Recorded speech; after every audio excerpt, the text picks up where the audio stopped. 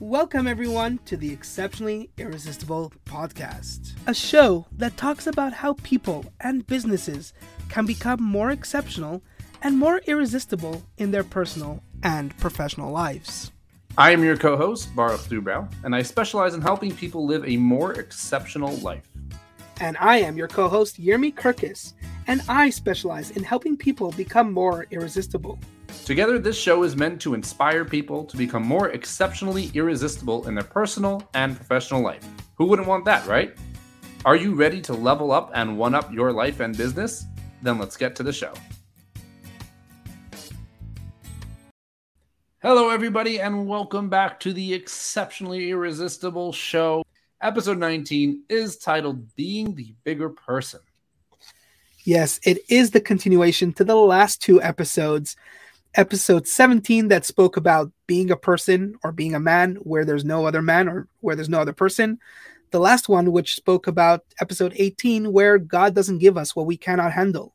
So think of this episode as kind of like part 3 of the discussion, in which we are going to go into much more depth into what it means to being that bigger person. How do I develop that? So in this episode, we're going to be talking about the abundance mindset.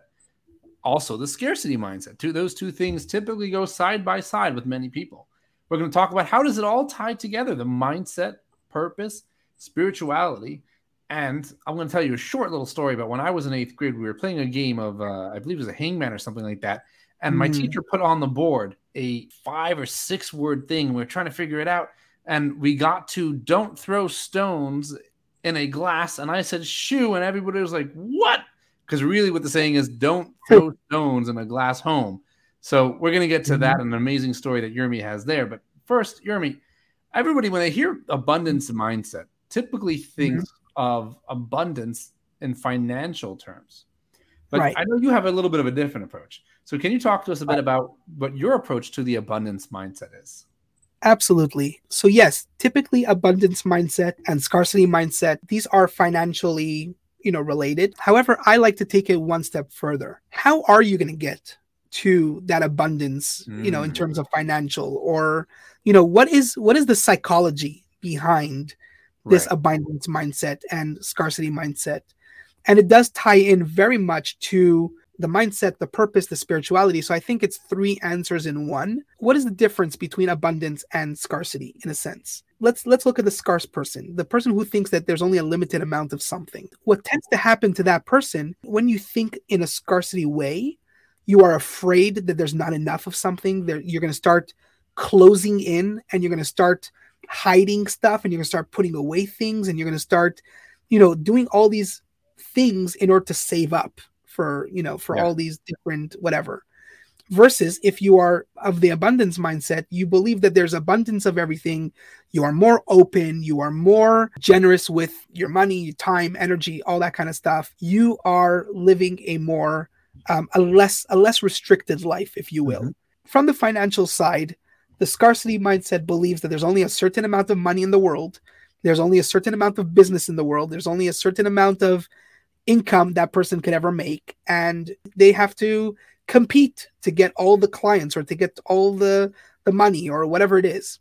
Whereas the abundance mindset from a financial perspective sees it as, well, you know what, there's enough money to go around for everybody, there's enough business that goes for everybody, and so I'm just going to do me, and I'm going to do my thing, and I'm going to earn whatever I'm going to earn, and that's great, and that's going to be enough, and that's going to be great. However, and here's the kicker, abundance mindset and scarcity mindset also plays into every aspect of our life, our relationships. And that's why these things are directly related to the level of success. This brings us to Napoleon Hill, Think Rich and Grow Rich, right? Right. Which basically means the moment you start thinking in this abundance mindset and you start behaving in this abundant way, and the moment you invite that into every aspect of your life, you are going to see results across the board. And it goes without saying, it's going to make you exceptionally irresistible. But let me demonstrate that with a story, and let me tell you what was the behind the scenes of that. This was in a time when it was a very, very difficult time for me, and I was just angry at the world. I was angry at everything, at everyone at this period of time. I was going through a certain, some therapy. I was aware of different behaviors that I could act. And I like to call that time of my life the transformational learning time. So this is when I'm trying to learn and challenge my way of thinking. So yes, I was angry at the world, but I'm trying to no longer be angry at the world and, develop myself into the person who I am today. So this one time I was sitting in the synagogue and there was this rabbi who got up there and gave a speech and gave a talk. He spoke and he was talking about characteristics and he was talking about attitude and he was talking about, different things from mystical teachings, which I take a lot from this particular book, the Tanya it's known as. And he was giving this lesson on it. And I was just listening and something in me just wasn't sitting right. I did have some history. My family has history with this teacher. He's also a teacher and he's also a rabbi. And I know how he behaved as a teacher completely 100% contradicted the class that he was giving. And I got triggered. Okay. I was easily triggered at the time. And I called him out and I said, without the explicit words, but basically BS, you are full of beep, you are full of beep, and I went, yeah. And I really, really went at him. It was wrong of me. I will admit it. To my surprise, the rabbi actually took it very graciously. And he said, if you don't mind, at the end of the class, I just have to finish off the class. I would love to see what is it that you are finding that is not right. And I'm opening up the opportunity to have this discussion and explore, where did I go wrong or what happened and anything. And I was like, wow, I did not expect that. So turns out I explained to him the situation. I explained to him my connection. I explained to him all that stuff. And he says, I have nothing to say in my defense. Let's do this. How's every Tuesday night after the evening prayers? How about we learn this book, this book that I'm now referencing? How about we learn this book together every night, a couple of minutes, 15 minutes or so, not that long, but how are you open to that? Every Tuesday night, is that work for you? And I was like, yeah, sure. Yeah. And so we did that. We did that for a few weeks. And one of the weeks, there was a certain situation where there was a beggar that he would come to our synagogue and he would sleep in the sanctuary, which is very disrespectful to the sanctuary. The rabbis of the synagogue didn't mind if he slept, outside or whatever, but not inside the actual sanctuary where the Torah is, where the holy books are. It just was disrespectful. And he would come dirty in Montreal in Canada. There's snow and all that stuff. And he's coming with his bike, and it was really, really, really disrespectful to the sanctuary. And they tried very hard to persuade this individual to not show up, but he consistently, disrespected them and he consistently came in and all that. And so there was this rule that you keep the door locked at all times. You don't allow this guy in, all these different things. They didn't want to call the cops. They didn't want to make a big deal out of it, but they just didn't want him to come into the sanctuary. And so somehow he managed to enter the sanctuary that one Tuesday night that I happened to be there and that we were learning. Somebody, I guess, forgot the door open. I don't know what happened, but he ended up being there and a fight broke out. Oh, wow. And all of a sudden, books were flying, benches were flying, chairs were flying, things were flying, tables were being turned over. It really became a big commotion. And I looked at him and I got up and I walked up to the beggar as soon as I realized, that it was safe. And I really looked at the individual that was in front of me. I didn't see him as the beggar anymore. I saw him as a person who was hurting, most likely. All he wants is a safe place to sleep at night. And I really put my mind into this space of looking at the human that was standing in front of me. And I walked up to him, hands up. I'm raising my hands here in demonstration. And I said, is it okay if I come closer to you? And he's like, he's defensive. He doesn't know what to do. And I said, all I want to do is hug you. That's all I want to do. And I walked up to him and I hugged the guy. He calmed down like snow on a scorching day. He melted. The guy stopped and he started crying uncontrollably. And he said that this was his first hug as far as he could remember ever since he was a child. He lost his parents when he was very young. He started opening up and, he was on the streets, not because he wanted to, but just because he had no direction in life and whatever. And he's never been hugged ever since he was a kid, ever since he lost his parents. Wow. And so that demonstrated to me, that expression of don't throw stones at a glass home because here was a hurting person, and here was a person who all they needed was this love. Yeah. Now, if I came from a scarcity mindset, I would say this guy's an idiot, this guy's being disrespectful, this guy is, and I would be in on this whirlwind fight. But I came with the abundance mindset, which that rabbi, by the way, demonstrated to me. Mm-hmm. He opened up the conversation, he opened up the possibility. And I believe that inspired me, and that gave me the ability to be that way towards that individual in the synagogue. And to de-escalate the situation, I told him, very nicely, please go outside. He went out very nicely. The situation de-escalated within seconds right after that happened. And problem solved. He didn't enter the synagogue again. He didn't anything. And he was all of a sudden respectful. That goes to show the abundance mindset is how we relate to other people. You're afraid of competition? Invite them to a conversation. Maybe there's a way to collaborate. Maybe there's, that's the abundance mindset that I'm talking about. So I think I literally just took half of this episode. I hijacked it. We can but end I want to hear your... but that was so brilliant that we can end it right here. But that was incredible. And thank you so much for sharing that story, because there's so many layers to that.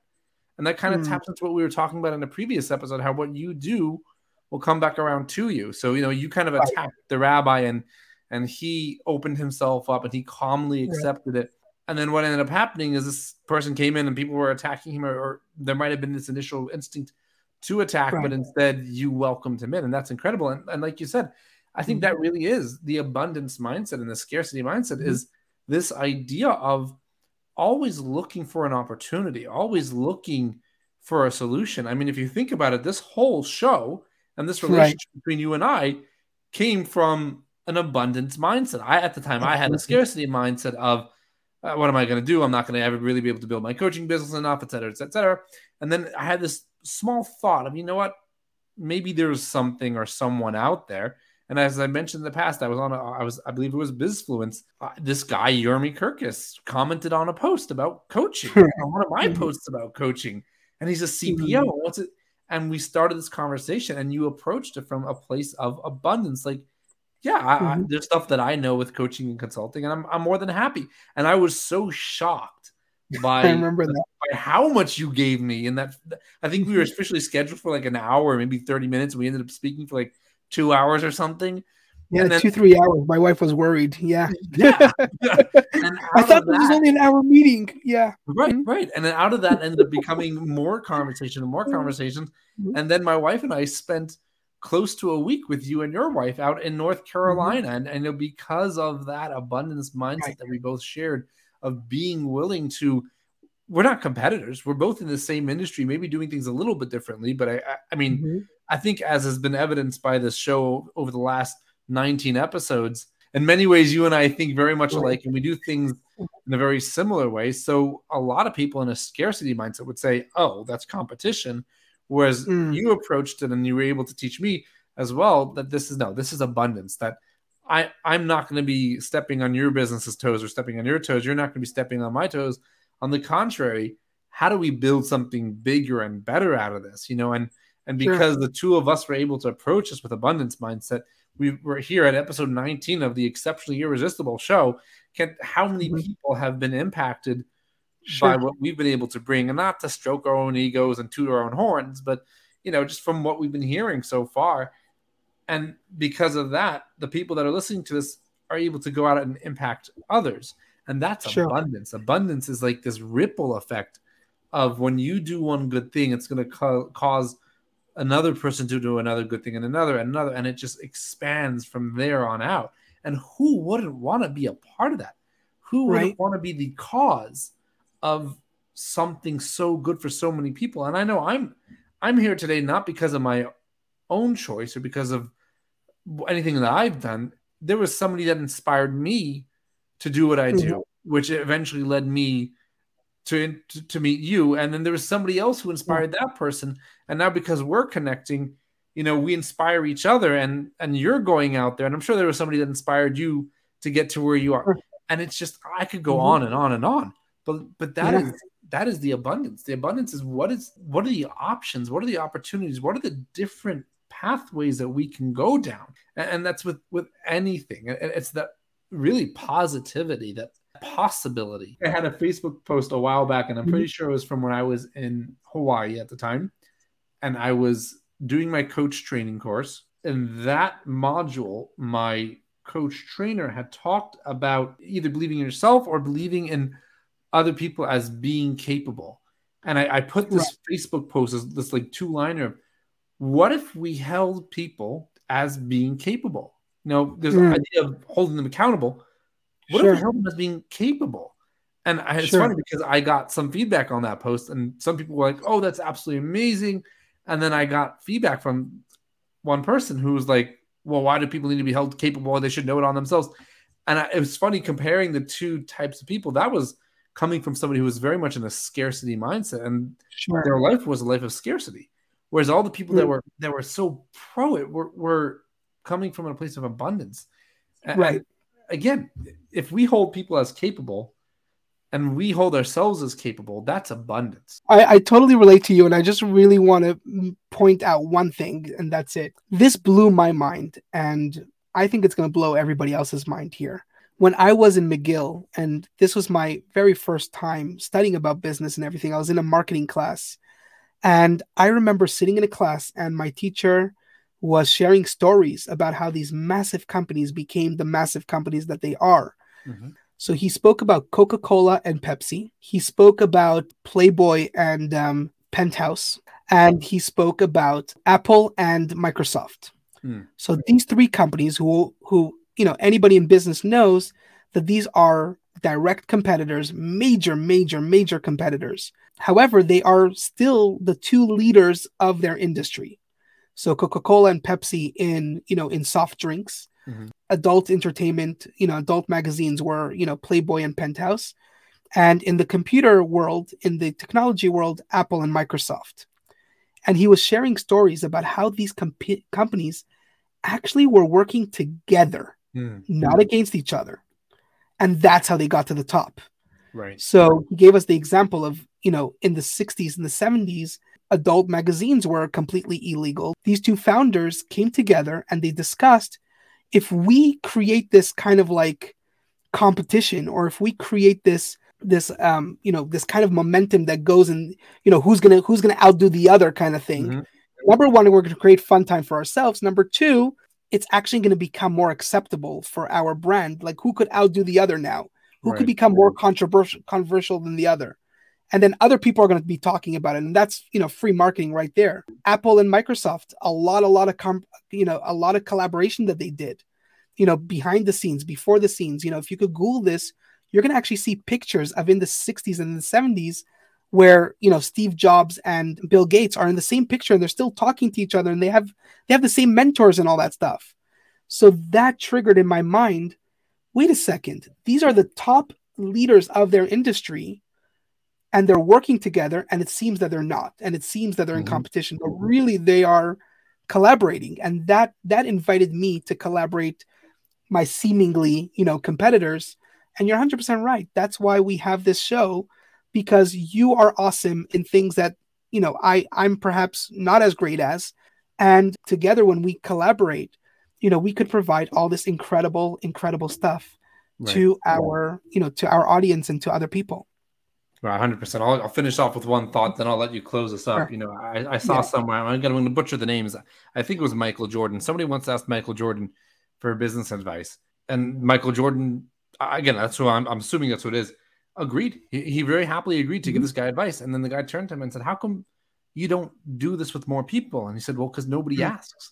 And that's the thing is here, let this be a collaboration. Anybody who's listening to this that needs help with something or wants advice or input on something, Yermi and I are here to be collaborators. Reach out to us. Don't be strangers. Nobody here is going to bite your heads off. Like, please, I only got to where I am by asking for help, asking for input, saying hello even. Just maybe you don't need to work on it. You just want to say hi. Reach out to Yermi. Reach out to myself. And we'll be more than happy to help, to give input, to chat, to say hello. I love coffee. I'll grab a coffee with you if you're local. And let's see what great things can come out of collaborations. That's right. And that actually concludes the 19th episode of this awesome.